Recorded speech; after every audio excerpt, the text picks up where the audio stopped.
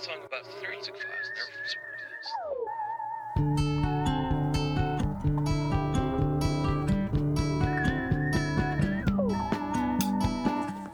Hey, it's Matt from the Caribbean here, and this is our first episode of our new podcast, which is called Labor, where we talk to creative types, often authors, writers of all sorts, poets, about how they make things, the challenges they face.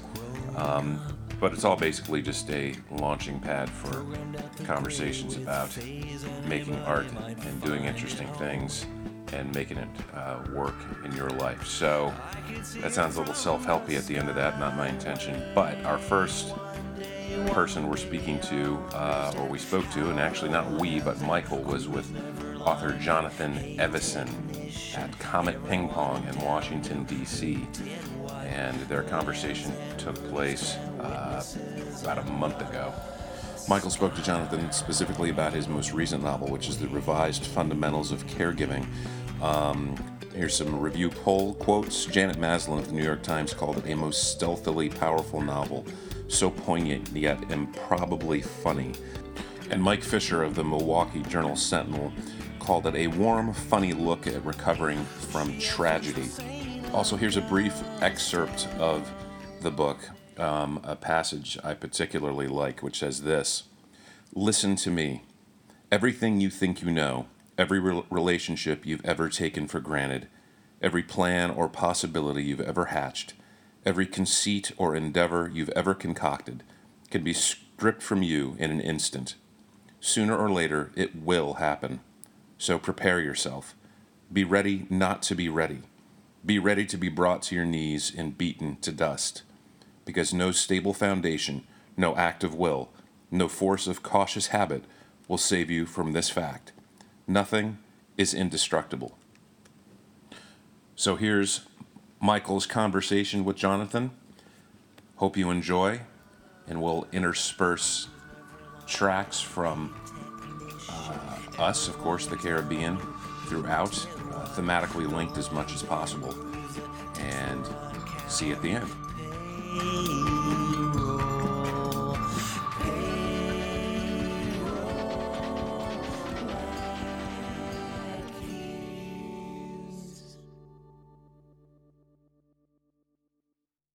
My name is Michael Kentoff. I am with the Caribbean, and I'm a songwriter, and I'm talking to Jonathan Evison, who's an actual writer, and this is his newish book. It's not really a new book, it's a new paperback. Yeah. It's a newish book, The Revised Fundamentals of Caregiving, and it's very, very dark and humorous, and it's really a beautiful book. And so we're just going to talk about creative process, the nature of writing. Jonathan's all like, "Oh, great," and we're going to talk about that a little bit. You know, you were in a band, right? Yeah. Did you write songs? Yeah, I wrote lyrics. I can actually sing. I actually have perfect pitch, but I never used that in my, musical career, which lasted from the time I was about 13 till 17. Okay. I was in a punk band in Seattle called March of Crimes, and a lot of my old bandmates went on to, Stone went on to Pearl Jam, and Ben went on to Soundgarden, and that was a very instructive experience for me to watch my friends, to watch my friends kind of blow up and see who dealt with it well and who didn't deal with it well, and it's been, If you want to dish the dirt, Oh no, there's no dirt to dish. I mean, I learned so much growing up in the punk scene in Seattle as a teenager. That ethos is still with me, that DIY ethos, that community building. It's not a snarky music scene, at least it wasn't then. Back then, everybody tried to support and help everybody else. Well, that's actually the kind of the tipping point thing is, when does a constructive, healthy community become a scene that is snarky and fascist? I mean, it's always the tricky thing. And it seems to happen almost anywhere, that something that starts out very communal, something flips and it becomes an exclusive thing, So it's. I got out before that happened. I think that moment probably happened in the early 90s when the A&R guys started showing up. Before that, it was just a very insular scene, a great regional punk rock scene. And I always, I would spend my summers in LA and San Francisco because my parents and my grandparents were down there. And It was just never the same down there. It just wasn't Right. the same feeling of community. It was very, San Francisco, you had your Nazi punks over here and your mods over here. It was very, categorical and very separated. In Seattle, it was just one group, It was about 60, 70 of us, really, No, that is great. It's a healthy way to kind of come up as an artist, even if you're not going to do music, just to see, so there's a dynamic where people actually root for each other and help each other and donate their time and energy into somebody else's thing because it's cool. Yeah, it's fun. that's been my platform, is just to try to just generally improve the ecology of independent publishing. I help everybody I can. I'm what they call a generous reader, meaning I'm happy to read people's books and blurbs. Happy to trumpet other writers.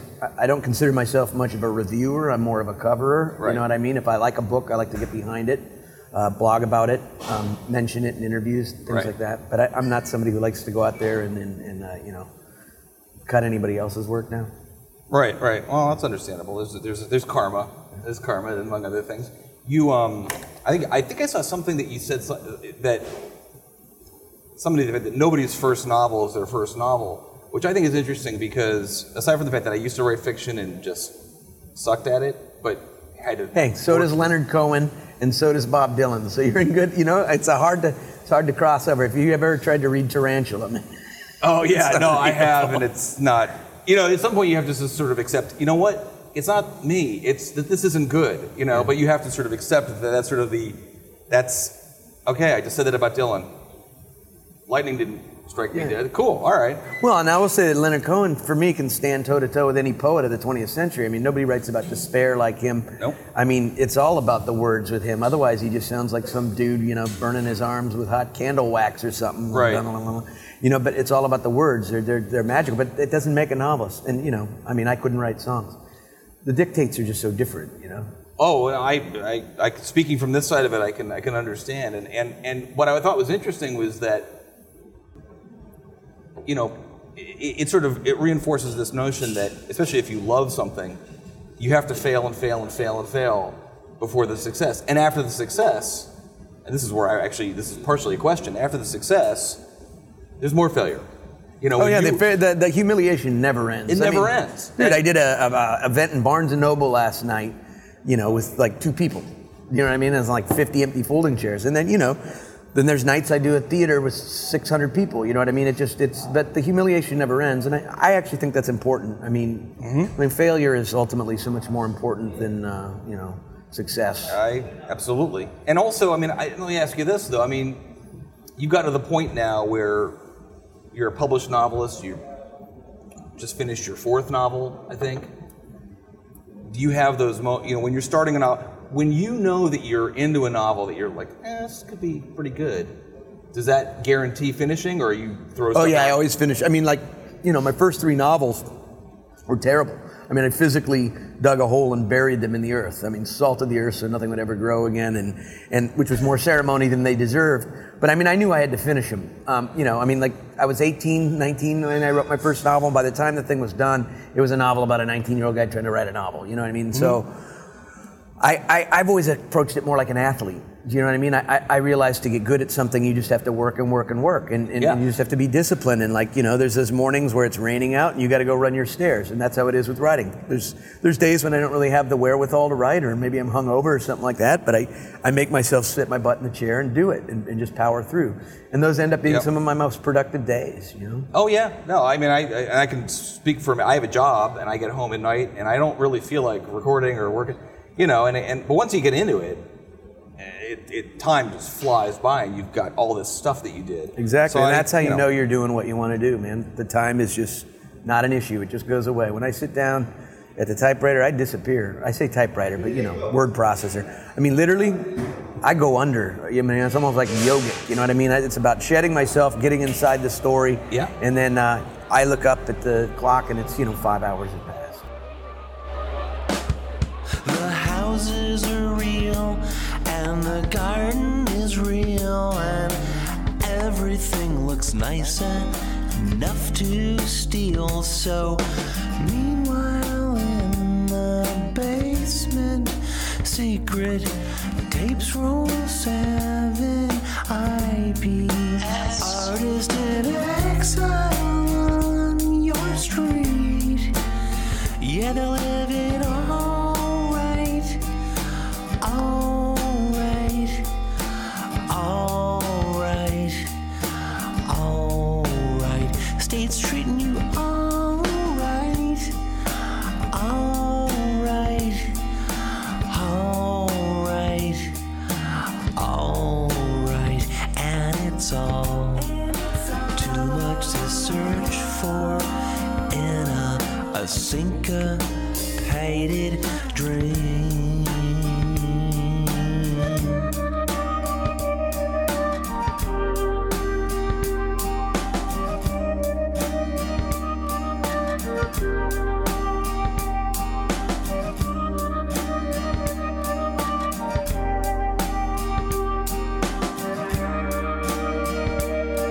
The man next door don't work in no used bookstore. In fact, you might drive past his condo at the Eastern Shore.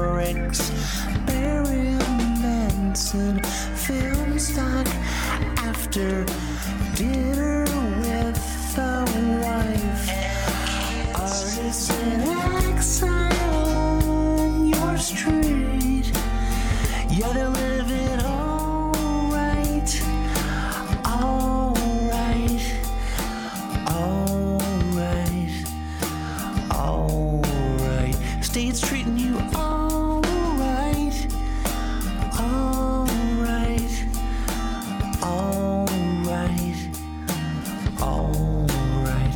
And it's all too much to wish for in a lightless, soundproof space.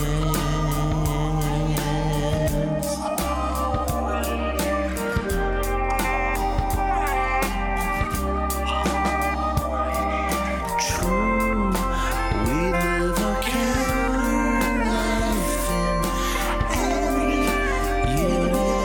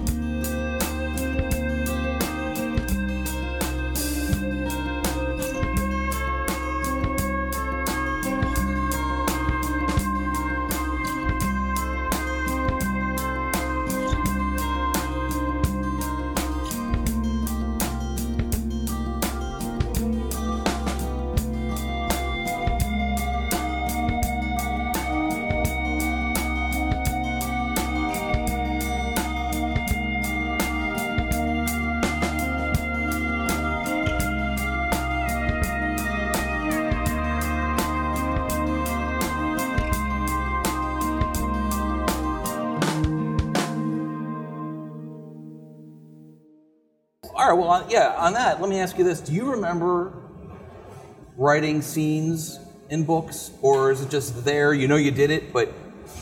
I remember living scenes in books, to be quite honest with you. You know, I'm not smelling the coffee on my own breath or anything like that. I mean, it actually feels like something lived to me, like a genuine experience. Like, I feel like, you know, I crossed the Olympic Mountains in 1889 because, man, I was there. Sensually, my senses were engaging. You know, and the great thing is I never had to get out of my slippers. You know, so that's...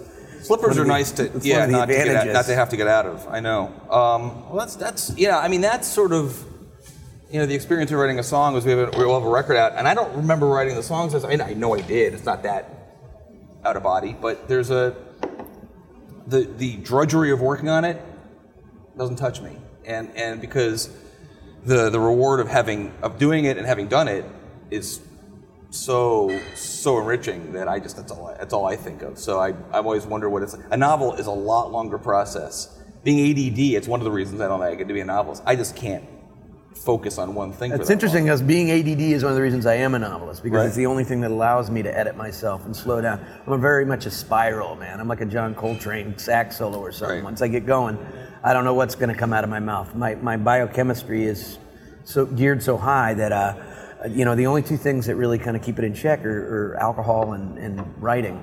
But I wanted to ask you something about music, which is, well, first of all, like when you write songs, is this just you in a room, or is this you in collaborate? Do you guys as a band sort of like, when you get together, kind of build them together, or is this you coming into band practice saying, look, I wrote this song last night? For the most part, it's me writing a song, and then I may even start recording it, and then getting the other guys involved, and they bring something and change the song. They bring something. I mean, in a way, they're almost more arrangers. But sometimes the arrangements they bring in change the song, so we just share the credit because totally. It makes it from something that might be kind of cool and interesting to something alive, something that's fully a breathing organism. So it's a really rewarding process. I think, like you, and I, had to do it really horribly for years before there was a method that I could sort of plug into, and it changes, but it's more consistent now. I know how to tap in. I always worry that the song well will run dry. Like I'm out of songs. Like I've written my allotment. I could see that. That would be scary because there's just there's a limited amount of chord progressions. Do you know what I mean? For me, I never really have that worry with fiction because there's an unlimited amount of characters, and character is always sort of my nexus for a novel. It's just this. It's a character arc. Here's my character, this is his life, and this is my character's ideal life. He can stumble, the rest of it's just a big human obstacle course. Right.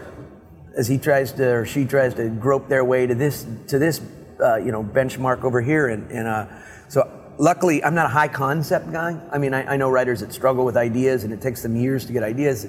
And for me, I mean, I never started anything with like an idea like that so much as just a character, or in the case of west of here, which has got 60 characters and it's told from 42 limited points of view. In my conception, there was really only one character, and that was the town of Port Bonita. Everybody else was there to serve them. So it was like like Nabokov talked about his characters as his galley slaves. He liked to move them around and use them to suit his purposes. And for me, it's the opposite. For me, I write to try to become a more expansive person. I write to, I think it's just the greatest empathic window ever created by humanity. Like I can literally walk a mile in someone else's shoes. So I try to write about people that aren't me. I try to write about what I don't know. Do you know what I mean? This is it's so funny meeting you because this is a conversation. I mean, even though I think, you cross over back and forth, that's exactly my feeling has always been, write what you don't know. Be smarter after you write the thing, whether it's a book or a song. I don't, and I know that there's a lot of autobiography in this novel, particularly in that one, particularly this one. But still, well, I would assume not Trev. That's a creation. No, well, not really. No, the kid the book's based on is very much. It's dedicated to him. My friend Case. I just spoke to him for an hour and a half on the phone yesterday, and kid's a big inspiration to me. But yeah, that character is very much kind of based on my experience as a caregiver. This book is a departure for me because it is so. I mean, I've written 13 books actually, when you count all the unpublished stuff, and of all of them, this is by far the one that is most personally informed by my life. Particularly the emotional landscape of the book. Certain things are different, I didn't lose my kids, but my parents lost a kid on her 16th birthday, but I was a caregiver, and I did take similar road trips with Case. I mean, he and I probably logged about a good 60,000 miles. We went to Yellowstone, we went to Glacier, we went to Orlando, Florida, we went to San Francisco, we went to Crater Lake, so. I'm going to switch gears and talk about music, though, for a second, because I'm trying to figure out how to music totally informs my writing, but I'd be hard-pressed to say how. Because, like, my favorite time to listen to music is just to, like, kind of get drunk up my ass and maybe lay on my back and just pretty much just kind of cripple my language centers and then just let it wash over me. And sometimes I'm inspired I get the creative impetus to try to create something because of something I've heard. I remember when... like that Neutral Milk Hotel record, which I didn't like in the Airplane Over the Sky. Yeah. First time I listened to the record, I was like, the guy's voice kind of annoys me or something like that. But then I got into it and I started to get like this jumbled, mixed up thing with his dysfunctional childhood and these visions of Anne Frank and his bad biochemistry and stuff, and it ended up being this like amazing decoupage of an album, and I was like, I kind of want to write a novel that does that, but you know, I mean, I didn't really know how to approach it, and I mean, I'm just, at some point I would like to sort of try to bridge that gap. Like, I mean, I talked to all my rock and roll friends about this, like especially the readers, like why is the great rock and roll novel so elusive?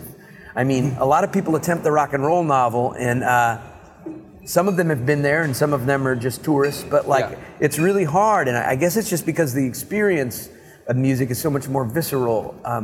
Like, I don't know. Well, I think in a book, there's some aspect of when you're reading it, especially if you love rock music, if you love music, the smallest thing will tip you off of sort of disingenuousness or something that doesn't feel right.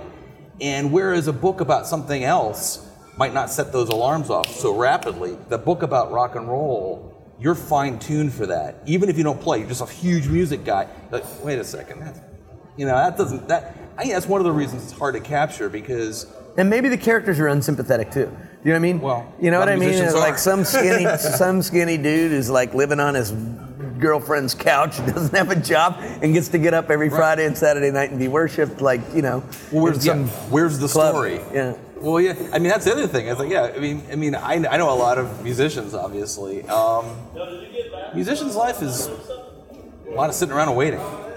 You know, I mean, Talk to Ringo Starr about Right. that. You know, like, that poor son of a bitch spent like, you know, countless hours during Sgt. Pepper's, just like until they finally sent him home, and then Paul did the drums. Right, You know? It's right. like, yeah. Well, that's. But studio, but on tour. I mean, when you're on the road, it's all hurry up and wait. You get somewhere, so you can check in and wait. She slipped away at dawn and rode in Barbizon. It shouldn't have taken long. Casting herself away for the winter seemed like a strange response. Oh, the truth hurts Jamie Green. The truth hurts Jamie Green. Oh yeah. She tried to make it blonde. It didn't correspond. Where's that magic wand? Over the course of 17 odd months, well, she got paid once. Oh, the truth hurts Jamie Green. Oh, the truth hurts Jamie Green. Oh yeah.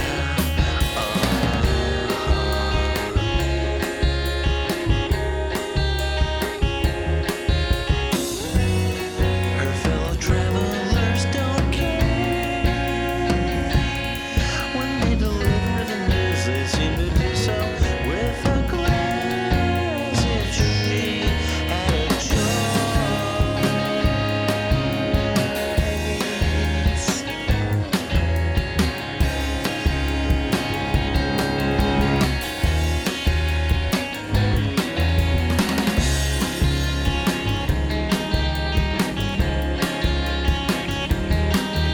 She took another call, enrolled in seat in the hall, was starting to have a ball. All of a sudden, a voice assumed buried rang on another line.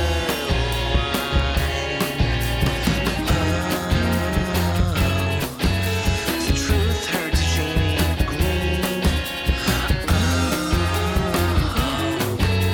The truth hurts Jamie Green.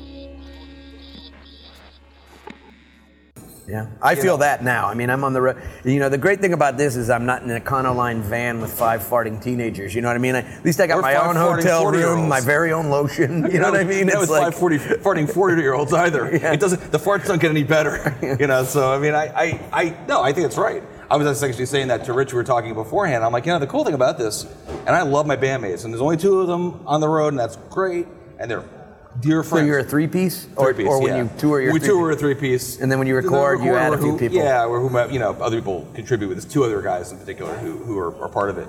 But we really genuinely like each other a lot. We love each other. I think you have to. Otherwise it's going to be, it's like a marriage. I mean, it literally is like a marriage with 3 to 5 people. And it's, I mean, it's, you know, the Beatles only lasted 7 years, you know what I mean? 6.5, really, and then they released a couple. That's true. That's how hard it is, I think. Like, it is hard, and I think that, you know, one of the things that I think comes up is that, I mean, I was thinking about it in terms of what you're doing, your tour, is that everybody who's ever been in a band, and like I said, even the guys that I play with, who I love, not a one of us hasn't thought, what would it be like just to go somewhere alone and do this? Just because that's what the front man ends up doing every time. Well, I'm the front man. I guess it's going to happen. Is that there's no your negotiation? Solo project. No negotiation. Yeah. It's amazing. You know, one thing I actually wanted to ask you, because this relates to music and it relates to, in some ways, it relates to the Beatles, because actually Rich and I were talking about one of our favorite records, which is Ram by Paul McCartney. Dude, I grew up with that album, and all my friends go, "Oh, Ram, you mean really awful music?" I love it. I think that. I mean, I don't know that. Maybe it's because I'm sentimental, but like Monk, Mary, Moon, Delight, all that stuff. I love that record. I actually love Linda's vocals on it. Yeah. Monk, Mary, Moon, Delight. Her vocals are scary, weird, New York. It's cool. Yeah, that's cool that you like that album. Not very many people do. It's a beautiful record. I think it's every my favorite. one of those Beatles made a great first solo album. You know, George Harrison's maybe the best, but maybe. Well, that Ram was his second record, but like point taken. Yeah. First record's good. The first record's Plazagono good too. Band is great. Yeah. You know, but that actually brings an interesting question, and that is, why did all of them kind of end up sucking? And this is sort of I've always had this notion that I think that I know why I write music and why I'm in a band, and that is I want to connect with people that I may never meet. That connection is what's important. And once you have that, especially in droves in their case, do you lose a little bit of your edge? Do you lose a little bit of your want and your hunger? And my question for you is, you know, you wrote for a long time. Nobody knowing about it. You buried some of the books. Literally, right. my mom wasn't reading it. Right. You know? Nobody was reading it. You were and you were doing it just because this is what I need to do to be satisfied in my life. But you know, so All About Lulu comes out, it gets published for one thing.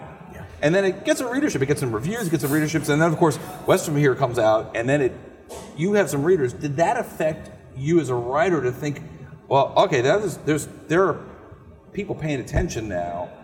Does that affect the way you approach it in a conscious way? If we're unconscious, you wouldn't know. It's a great question, and it should, but it doesn't. I mean, because, you know, I was doing this for so long with no publication, with no, you know, I mean, no support. I do this to, you know, it's totally for me. I mean, the things that have changed is my schedule's a little busier. I got 80 travel days a year, but you know, kids do the same thing to that, and I just got to take it out of my sleep. But like, I mean, like I was alluded to earlier, like just watching friends sort of gain audience in rock and roll and become rock stars and stuff, that was very instructive to me too. I mean, I really, and it was, after all is said and done, it was kind of an exercise in keeping it real. Do you know what I mean? Yeah, sure. So like, sure. You know, you don't believe your own press. You don't, you know what I mean? You just never forget why you're doing this. I mean, I feel very lucky, like all the success, awards, bestseller, that stuff, that's like, you know, this is a big fat cherry on top of this great ice cream sundae, but you know, if it all went away tomorrow, man, I'm still writing books. And so, yeah. Like, I'm on the road.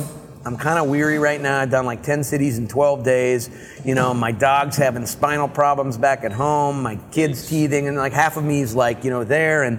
But like, I mean, I picked up the manuscript I'm working on right now a couple days ago in my hotel room, and it really just brought me back down to earth. This is why I'm doing this, because it's hard. I mean, it's fun. I drink beer and I do events like this in ping pong bars, but you know, I mean, like, why I'm really doing this is for the work. And I was reading that book, and I mean, my heart was literally swelling because I couldn't wait to get back to work. I was so excited about the work, and so I think if you're grounded in that, I mean, you know, and I have met, you know, I think that writing is just such an exercise in humiliation, generally speaking. Even once you're a published author, that most people are pretty good at keeping it real. But you know, now and then you'll meet somebody who believes their own press a little bit, or maybe they got a little big too quick, and I think it changes them, and you know, I'm not really very interested in hanging out with those people. And maybe they don't do good art anymore. Maybe the art suffers. I mean, I think in music it's more likely to happen that you see a little bit more of that. There's immediate gratification in music because the performance aspect of it.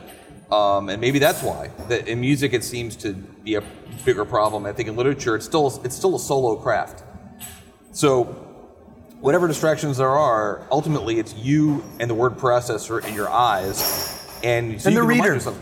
And the reader. In a way, it's not a solo craft. In a way, it is, I think, more collaborative than almost any art. I mean, no other art form really invites the end user to make the connections. You're whispering in their ear, yeah. And you know, I depend on the reader, and when I say reader, it's just me. Do you know what I mean? Like the book I want to read, but I'm always aware of you know, things like, you know, not being too overt, and allowing the reader to make connections, and allowing, you know, that's like a dance you do with the reader, and I think it's kind of you know, in literary circles, I think it's a little bit of you know, it's looked down upon sometimes among certain literary circles to thinking of the reader, because that sounds like you're pandering, but not at all, because I look at the reader as like the greatest tool I have in my belt. And I'm not sure it works that way with music. You know, I'm not sure. I mean, I don't, you know, when I think about reader, I'm not talking about demographics. You know what I mean? No, I know. It's just like what's getting me off, and how can I make this experience Right. You're putting more yourself in the tactile. You're playing a role, and I think in some ways it does, because certainly I've always said if people were making our records, I would do something else. In other words, I mean, I feel like we're filling a gap that needs to be filled, and I listen for things that I want to hear and experience. So, and I have, you're saying, the reader, and just because there's more of them doesn't mean the reader's changed. Girl climbs the wall again, over the side, in the dark lane, small tape recorder taped under a heavy shirt, between shoulder blades are cheap cassette squeaks over the things they said. I had a feeling we were dead.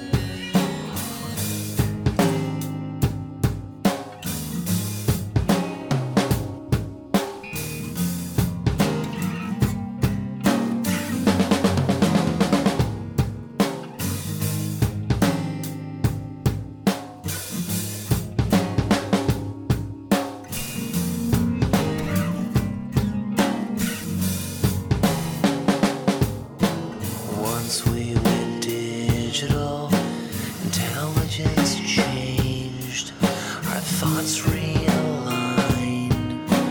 Girls by the dozen brought perfect transcriptions of the highest designs. We pulled the plug, the program in time shut down.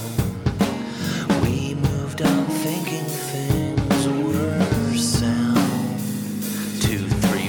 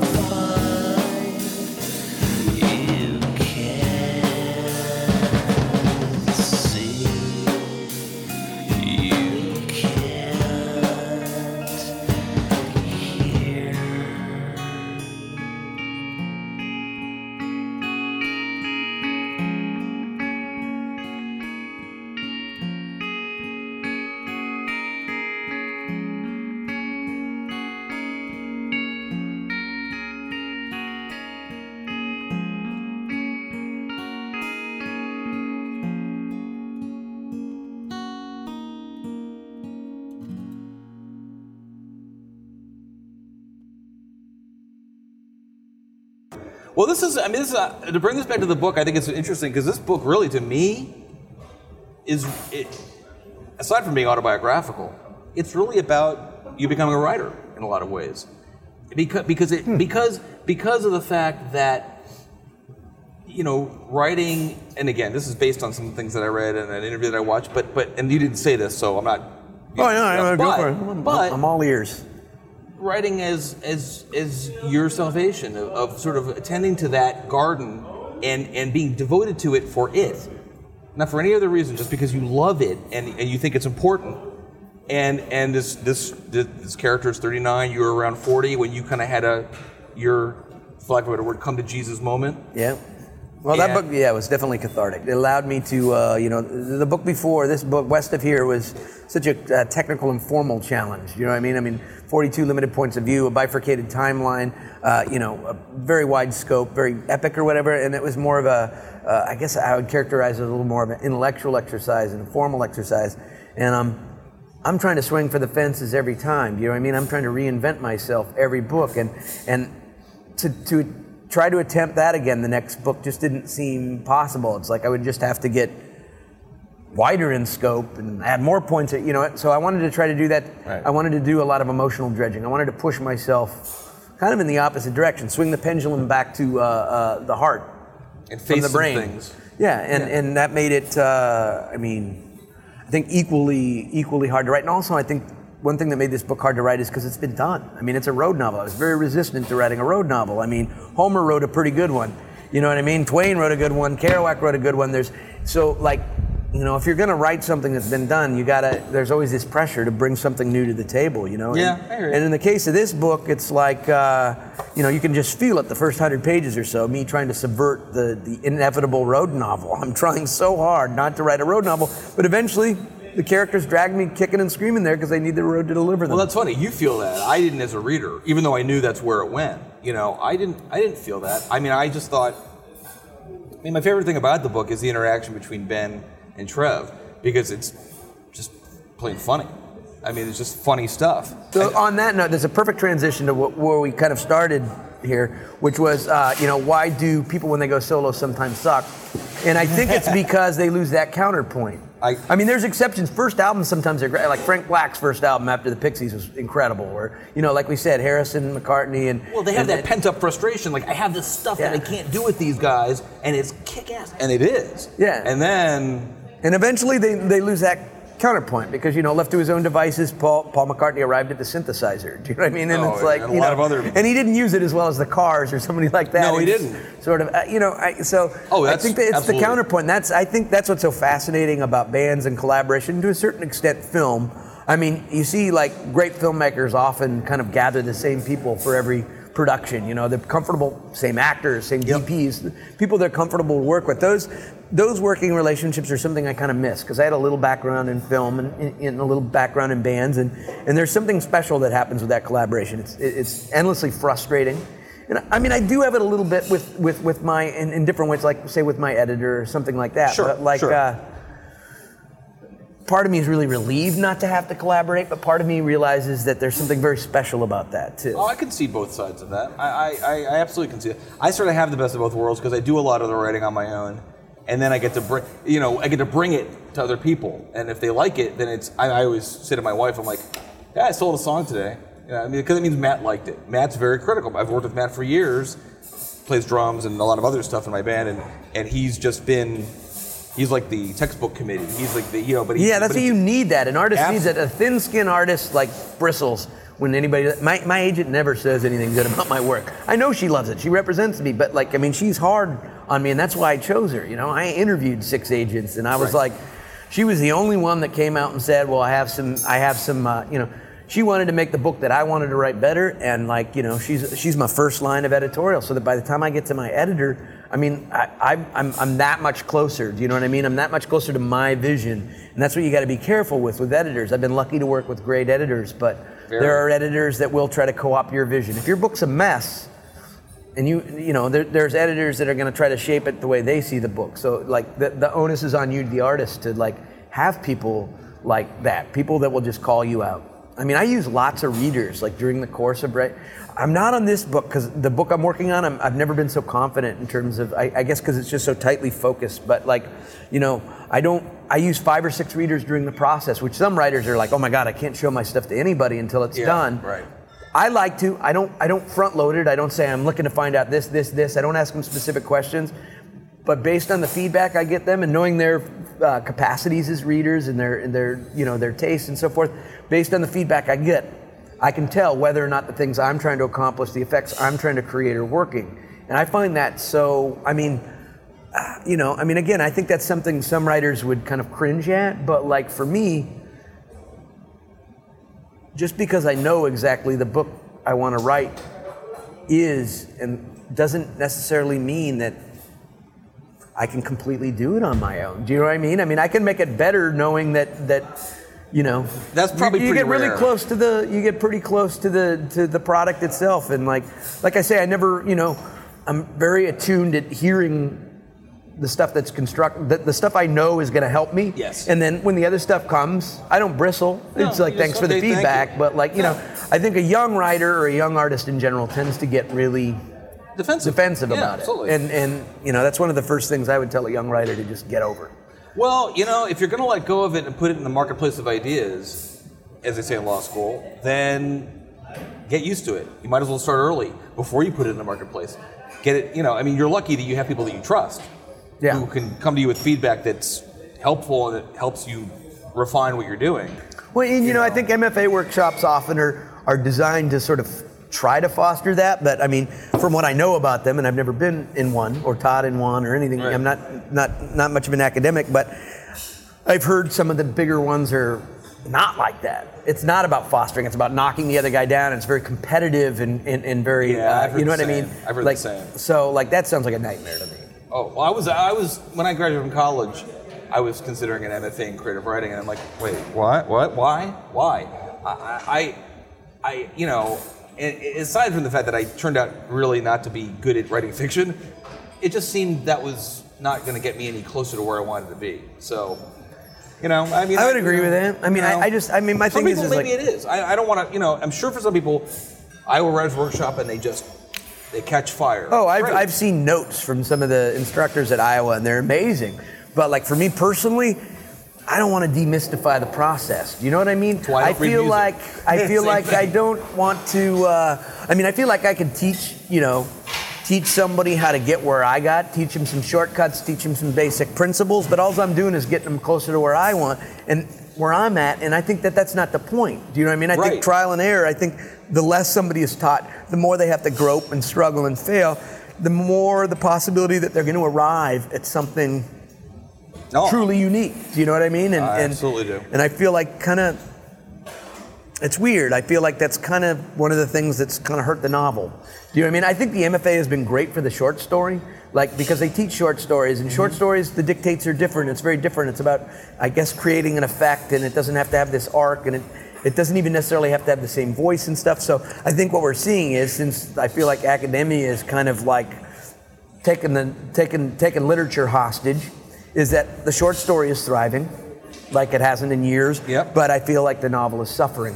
You know what I mean? see that. I definitely understand that, and I think that's probably true. I think you just got to feel your way through and go down a lot of dark holes and end up all muddy and covered with dog shit and try again. That's just the way it is. So it's glorious. I mean, it's the best part. It is. Well, and on that note, We could go on forever. yeah, we could. Except we I'm out might. of beer.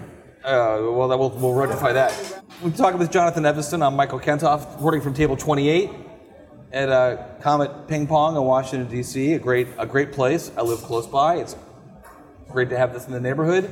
Great to talk to you. Yeah. I really enjoyed it. I enjoyed it too. Love the book. Let's and, drink look some forward beers to the off next one. off the clock now. All right, man.